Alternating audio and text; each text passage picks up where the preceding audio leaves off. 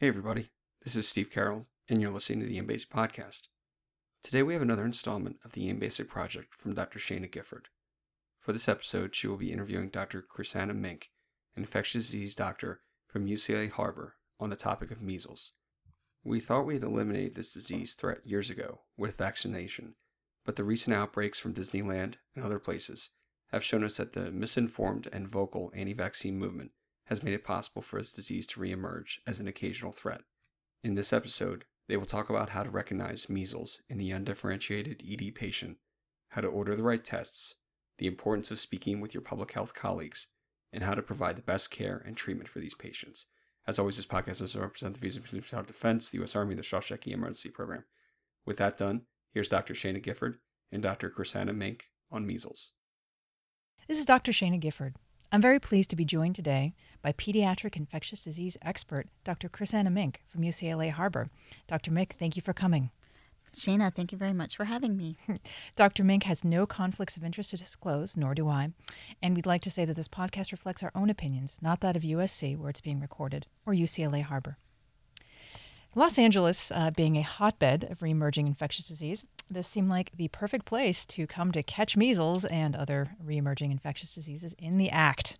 So we're going to focus today specifically on the measles portion of the reemergence. We're not going to discuss why this is happening right now. If you want to know why, Dr. Mink wrote a great column about it. That's on the USC Science Desk, and you can read it. What we're going to talk about today is more how to know if what you're looking at is measles, and what to do if what you turn out to be looking at is measles. So before we even go into that, though, I'd like to ask, when in the History and Physical, Dr. Mink, should we be asking about vaccination status? I personally like to ask right pretty much from the beginning. It helps me know if I do need to put anyone into isolation or protective isolation. Okay, very good. Even as on a child and adult, are you asking on both children and adults these days? Are you asking on everybody who comes through the door? Many hospitals have instituted a policy to ask right when they come in the door. Generally, I only see children, but sometimes I see families, and in that case, yes, I'll ask both children and adults. Okay. Asking about their immunizations is one of my very first questions. Number 2 is animal exposures, and then have they been traveling out of the area or any known exposures? Those things all help me know what are the disease possibilities for this kid and what are the contagious risks for the children that I'm seeing. Okay, great. And before we get on to the differential and the signs and symptoms, can you recommend a diplomatic yet efficacious way to ask about vaccine status? I just ask.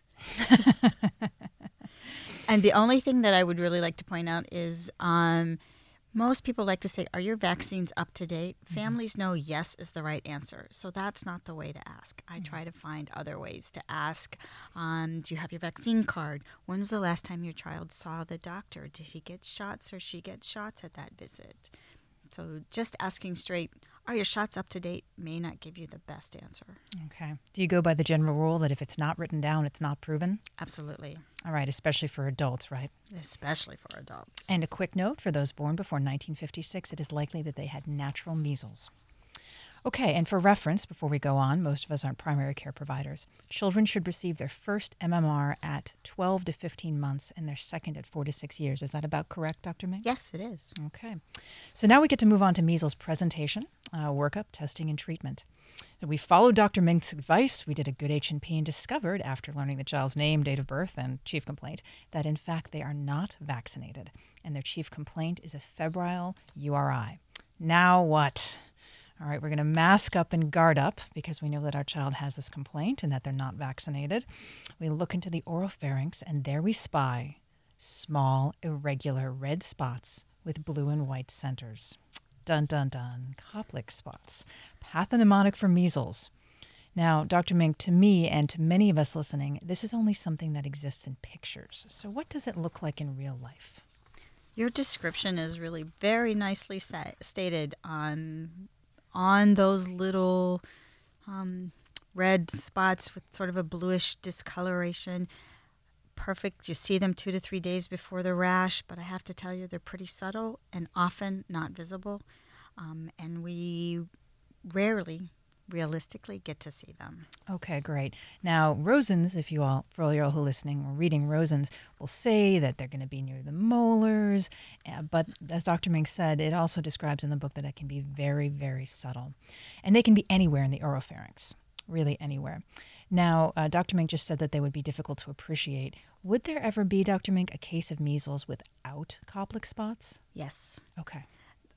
The Koplik spots may have happened before the child seeks medical care. So you may easily diagnose a case without ever seeing those Koplik spots. All right, but if you do see them, that's pathognomonic. Pathognomonic. Okay, and for reference, ladies and gentlemen at home, we've included photos of Koplik spots in the show notes. And generally speaking, the definition of measles is cough, coryza, conjunctivitis, and Koplik spots. So if you've got all four, you've got measles, that wonderful, highly infectious disease spread by droplets. Those droplets can hang out in the air for how long, Dr. Mink? They actually can hang out for at least 2 hours. So if you have a patient who's in your ambulance or in your ER waiting room or in your ER exam room, that really should be closed off for 2 hours and properly cleaned. Okay. Very good. And the incubation period in measles is a lot longer compared to many common respiratory viruses. How long is it, Dr. Mink? It can last up to 20 days, but usually it's about 10 days. 10 days incubation period. And for added fun, people who have contracted measles are infectious for up to 4 days before they show symptoms. So this patient in front of us, in this case, right here, right now, is symptomatic of measles. So they've probably been infected with measles for the last 2 weeks and could have been spreading it around for as long as 4 days. And this cough and these spots we're seeing in this patient right now, are those the first symptoms, the cough and the spots? The first things we usually see are fever and malaise, and the fever can be quite high. It generally starts, a little bit low, but can get up to 103, 105 easily. Okay, and how long will that fever last? The fever tends to wane around 4 days, but the worst is really in the first couple of days, generally speaking. Okay, so look for high fever for the first couple of days, followed by the onset of the cough and the spots. Is that about right? That's about right. Okay. And how long before the coryza and conjunctivitis appear on the scene after that fever, that high fever shows up? They generally start with the following day or so.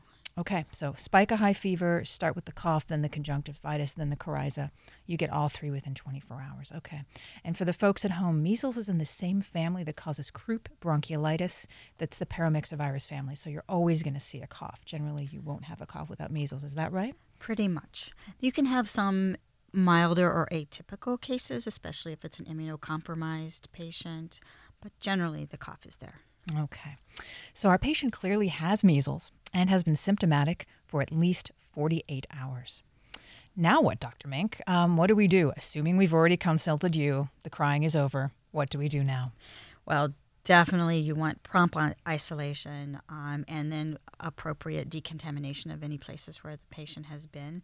And, what's scary about measles, it's at least 90% contagious to those who are susceptible. So you want to definitely take quick action. And even if you don't have all the pieces to make you think that it's measles, if you've got enough of them to be worried, take precautions. And what would you qualify enough to be worried?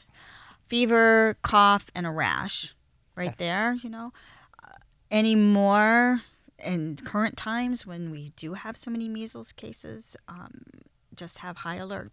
Fever, cough, and a rash in an unvaccinated individual? Even if they've been vaccinated, right now, fever, cough, and rash is enough to make me be extra cautious.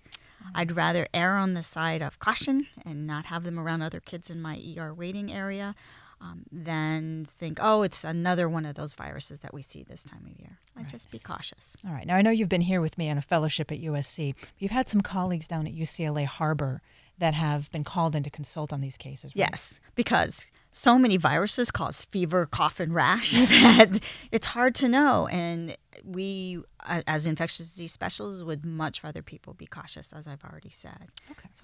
And we've had a couple of calls. One was Kawasaki's, which can look a little confusing, but I'm glad that the residents and the practitioners are thinking about measles. Okay. So you've got a child, maybe they have been vaccinated, but you have a high fever, a cough, and a rash. You as a pediatric disease specialist would like to be consulted. Okay. Yes. You heard it here, ladies and gentlemen. Okay. We'll talk about Kawasaki's and the other possible, confounding diseases in a little while. So back to this child in front of us, they've got several of the symptoms, but maybe not the rash yet. When does that viral exanthem, the rash that heralds measles and a host of those other childhood diseases, when does that show up? Generally, after the Koplik spots have disappeared, 2 to 3 days into it, you're going to start seeing the rash. And that's usually when the kids are going to come to, or anyone, sorry, I'm used to seeing children. That's when the individual will come to medical attention. Okay. The rash pops up and people are alarmed. Okay, so note at home, usually the rash will cause them to be admitted to you with that as a chief complaint, but the history that may then reveal that in the preceding days they've had that high spiking fever, the cough, the coryza, the conjunctivitis.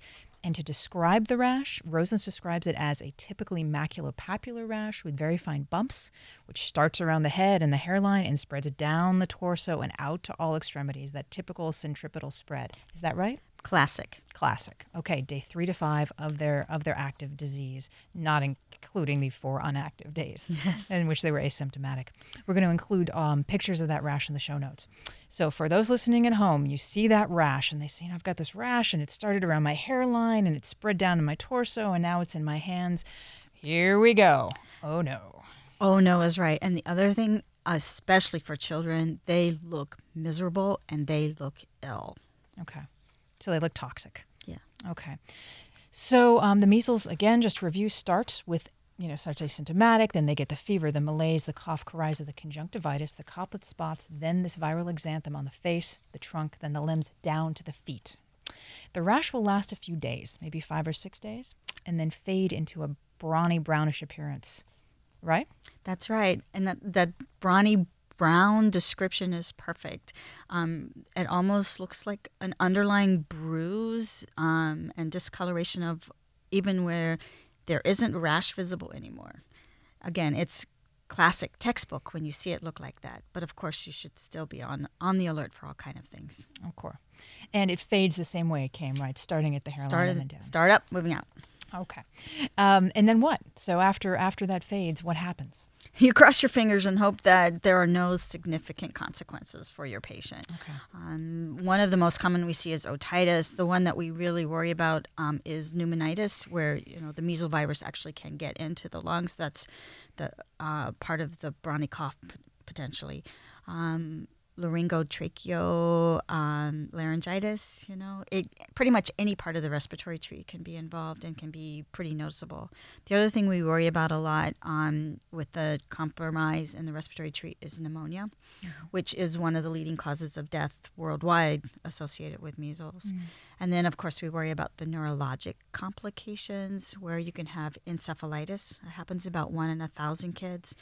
And there are a few other sort of central nervous system diseases that show up later. We can talk about that a little bit more. You mean the panencephalitis? Yeah. So measles is not a simple rash disease. It's very serious.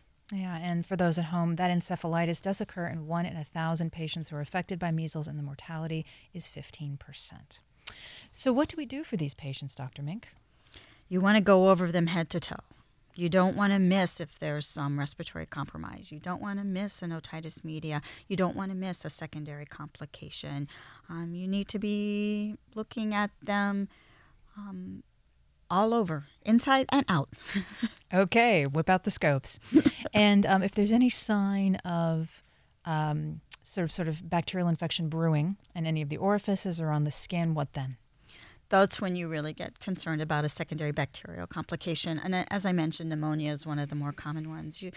It's really hard to separate out a pneumonitis, which we always think of as a general diffuse disease in the lungs, versus a lobar secondary bacterial infection. So if they would do it like that, patients rarely cooperate with the textbook. Why can't the superinfection look like it's supposed to look like? Right. But if there is that lobar disease present, those kids merit admission and antibacterial treatment after, of course, you've completed your full workup looking for bacterial pathogens. Okay. So you want to send for bloods. Any particular tests that you would order? I tend, when I have a little one with measles, because I actually was practicing during the 1989 outbreak in California, so I have seen measles, even though I'm a little bit younger than some who have. We did the full sepsis workup. Because the babies, especially the babies, look so ill. You can't tell, have they a secondary bacterial bloodstream infection or if it's pneumonia.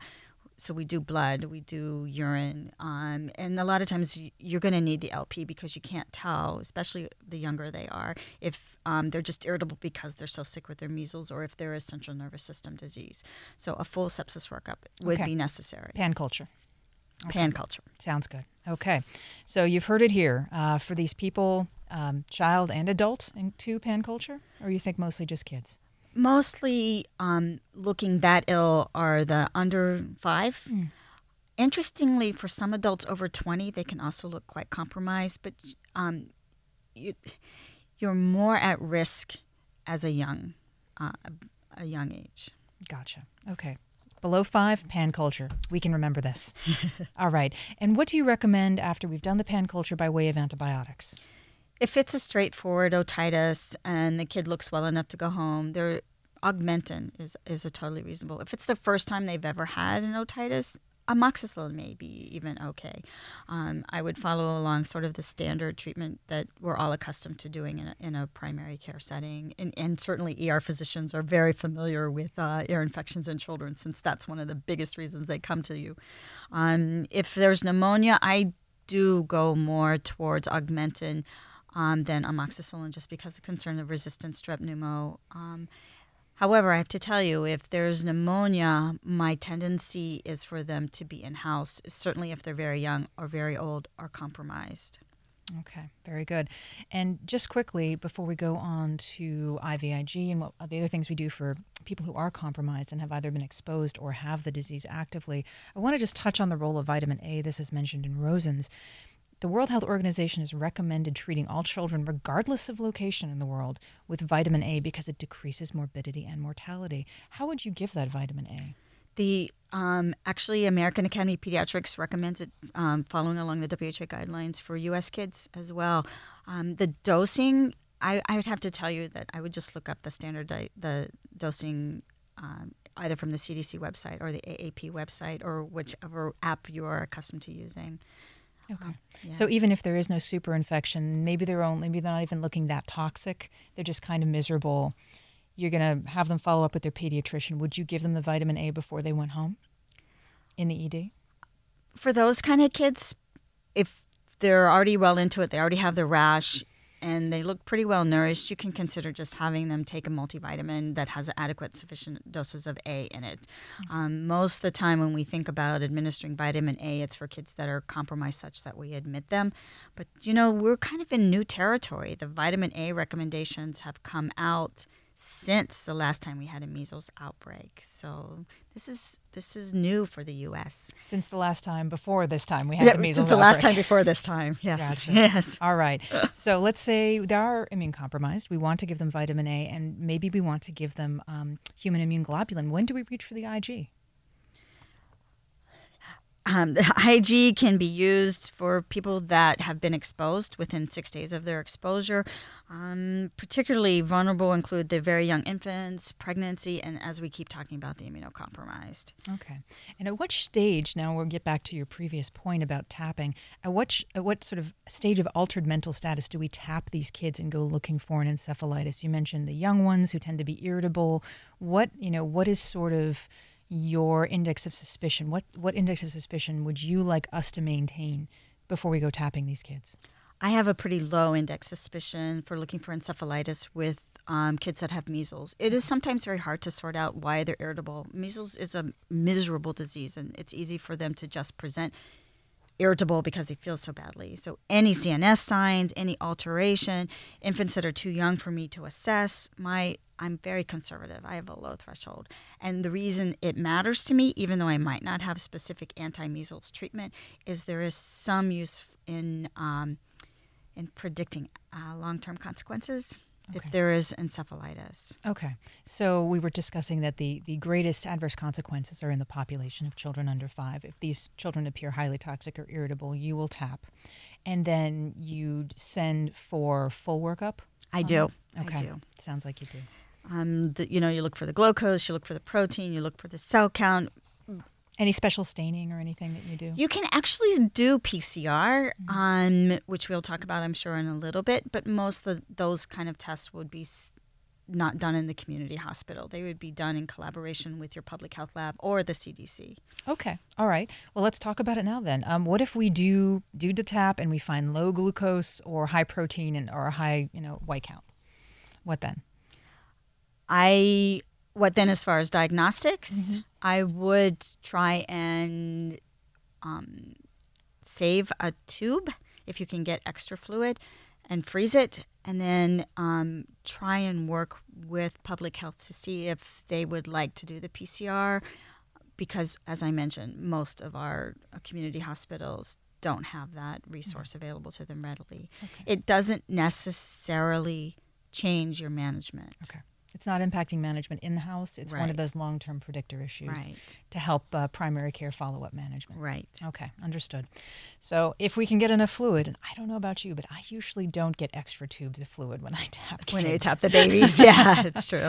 But they don't actually need that much. But we always say if you can, get a whole cc. Okay. Well, that's something to shoot for.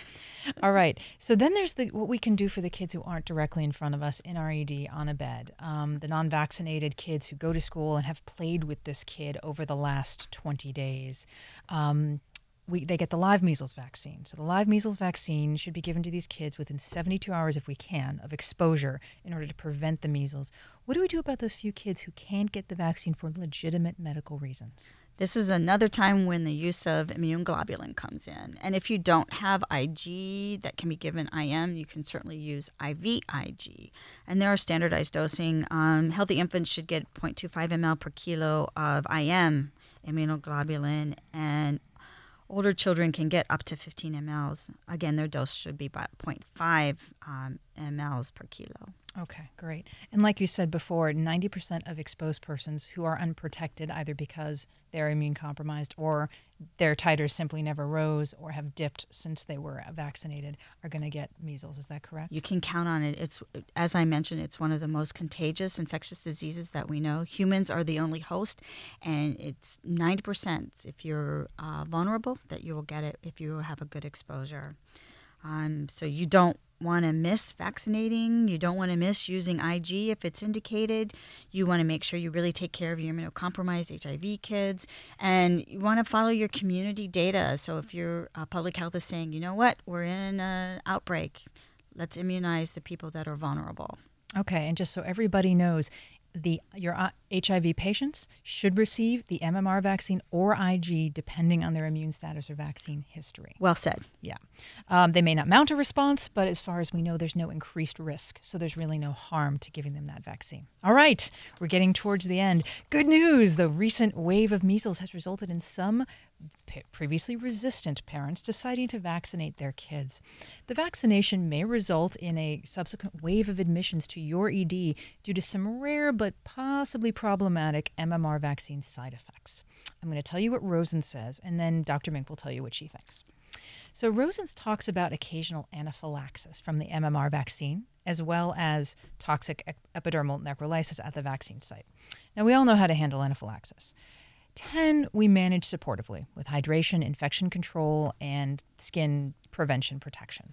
And the most important management step of all, of course, calling and begging people like Dr. Mink to please, please, please come admit the patient. Dr. Mink, will you please tell us more about common side effects that you've seen from the MMR vaccine? The more usual adverse events that we see are high fever and febrile seizures, which occur usually about 7 to 10 days after vaccination. And these kids can occasionally have transient rash. You can have rash without seizures. You can have seizures with a rash. So if you have a 15-month-old who shows up in your ER with a febrile seizure, one of the perfect times to say, did you get vaccinated recently? Because that's about the right time for MMR, and that's about the right age for having a febrile seizure. And of course, one of the more worrisome complications that we see post-vaccination, everyone has heard about, is the thrombocytopenia. It's rare, but it does happen. Okay. So if you have a patient who recently was vaccinated and then they seized, or they were vaccinated and now they're pale and they're lethargic, you send for bloods and suspect. Absolutely. Suspect for an adverse event. And I'd like to add to this talk is if you do see those adverse events, it's really helpful to report them to the Vaccine Adverse Event Reporting System, VAERS. It's online. It's a collaborative effort of the FDA and the CDC, and it helps us know what's out there. Because every now and then, even though we know the safety profile of most of the vaccines that are out and licensed and used so commonly, things pop up, so it's good to report. Fantastic. We should have disclosed that Dr. Menk used to work for the FDA. Oh, yeah, that is my disclosure. I have a record. All right. So now we're on to the topic of who we should suspect measles in, since you just mentioned that suspicion. We should be on the lookout for measles right now because of lack of vaccination, but we should always be on the, let's say this wave of outbreak blows over and people decide to start vaccinating their kids and everything goes back to what we all considered baseline. Even in certain groups, particularly travelers returning from endemic regions and immigrant populations, you might want to have a slightly higher index of suspicion. In the U.S. in the past, there have been measles outbreaks near the U.S. border. And then the two recent groups, of course, who are responsible for the most recent outbreaks are vaccine refusers and unvaccinated travelers from highly developed nations, which is an interesting point.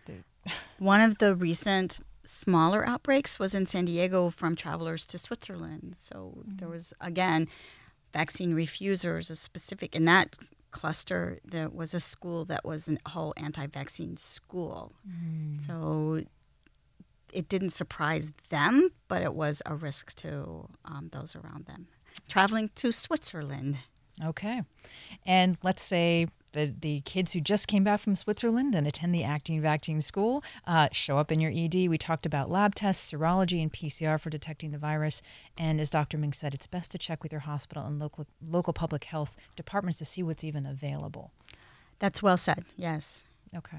And so in our haste, now we can talk about the differential diagnosis. In our haste to excitedly diagnose rubeola, let's not confuse it with roseola infantum, or sixth disease, which is another one of those diseases that has the viral exanthem. These kids with sixth disease will also have a high fever that breaks and then have a rash that appears on the head and neck and spreads to the extremities. So it has a somewhat similar appearance. The thing about it is these kids with sixth disease or roseola are going to be under 3.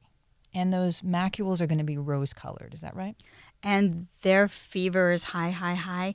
They're actually not as usually ill-appearing, and the rash doesn't pop until the fever breaks, if they follow the textbook. Okay. Yeah, Yes. And they won't be coughing. Importantly, roseola is a herpes virus. Exactly. So you're not going to get a cough, and you definitely won't, of course, get the Koplik spots.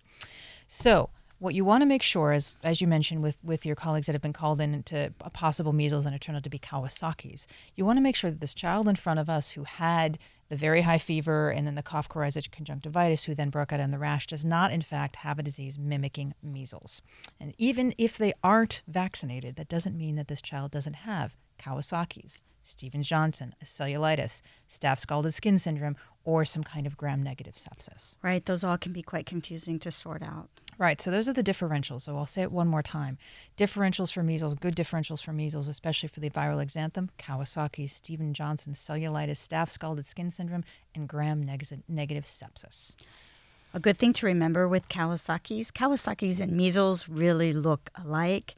The last thing on Kawasaki's is no other plausible diagnosis. And so this is when you really want to make sure you have your serologies. Okay. Good point. Thank you for that. So check for the desquamating rash. The measles rash won't be desquamating like it will be in staph scalded and Stevens-Johnson's. And check for a fever that doesn't break in a couple days, and the palmar erythema, which is in Kawasaki's. You won't get palmar erythema in measles. No, not typically. Yeah, and that fever goes on for several days. Longer, traditionally, textbook. Textbook, it requires 5 days of fever. For Kawasaki's. Yes. Okay. Also ask about recent, drug use, administration of another antibiotic, because drug eruptions happen in children and adults. And if they're a little bit older or their parents had them in the backpack and went for a nice walk in the woods, you can ask about Rocky Mountain spotted fever.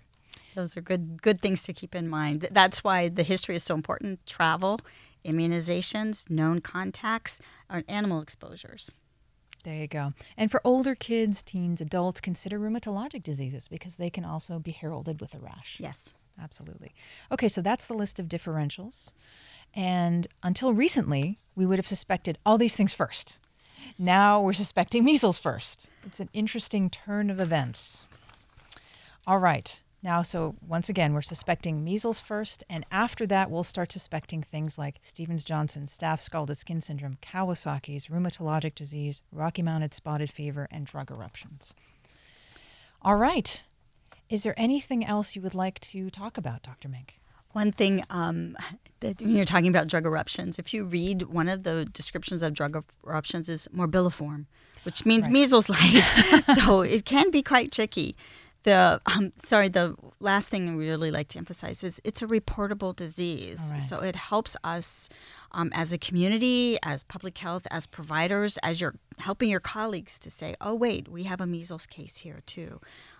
So make sure you remember to report to your local health agency. They generally will report to the CDC. And right now, in some of the hospitals in our area, if you're ordering an IgM for measles, they're pretty much on their toes to make sure public health knows. Okay, that's great to know. Thank you so much for joining us today. Absolutely a pleasure. Thanks for having me. Ladies and gentlemen listening at home, if you would like to hear more of these broadcasts about reemerging infectious disease, about the mumps or polio or any other disease we wish we had kissed goodbye a long time ago, please leave a comment. Thanks for listening, and practice safely. Hi, everyone. This is Steve coming back on, first to say thank you to Dr. Gifford and Dr. Mink for that great episode. Hopefully that episode will empower you to think about this diagnosis more and be ready for the next outbreak. Before I go, I just wanted to mention our bandwidth sponsor, EB Medicine. Check out their website for their new app, as well as the 2 newest issues this month. EM Practice features an issue on allergic reactions and anaphylaxis, while Peds EM Practice talks about the approach to endotracheal intubation using video laryngoscopy in children. You know how much I love airway topics, so this is a can't-miss issue. As always, EM residents can get free access by going to ebmedicine.net/embasic, and attendings can get a great discount as well. That's all I have for now. Until next time, as Mel Herbert from EM Wrap likes to say, what you do matters. Take care.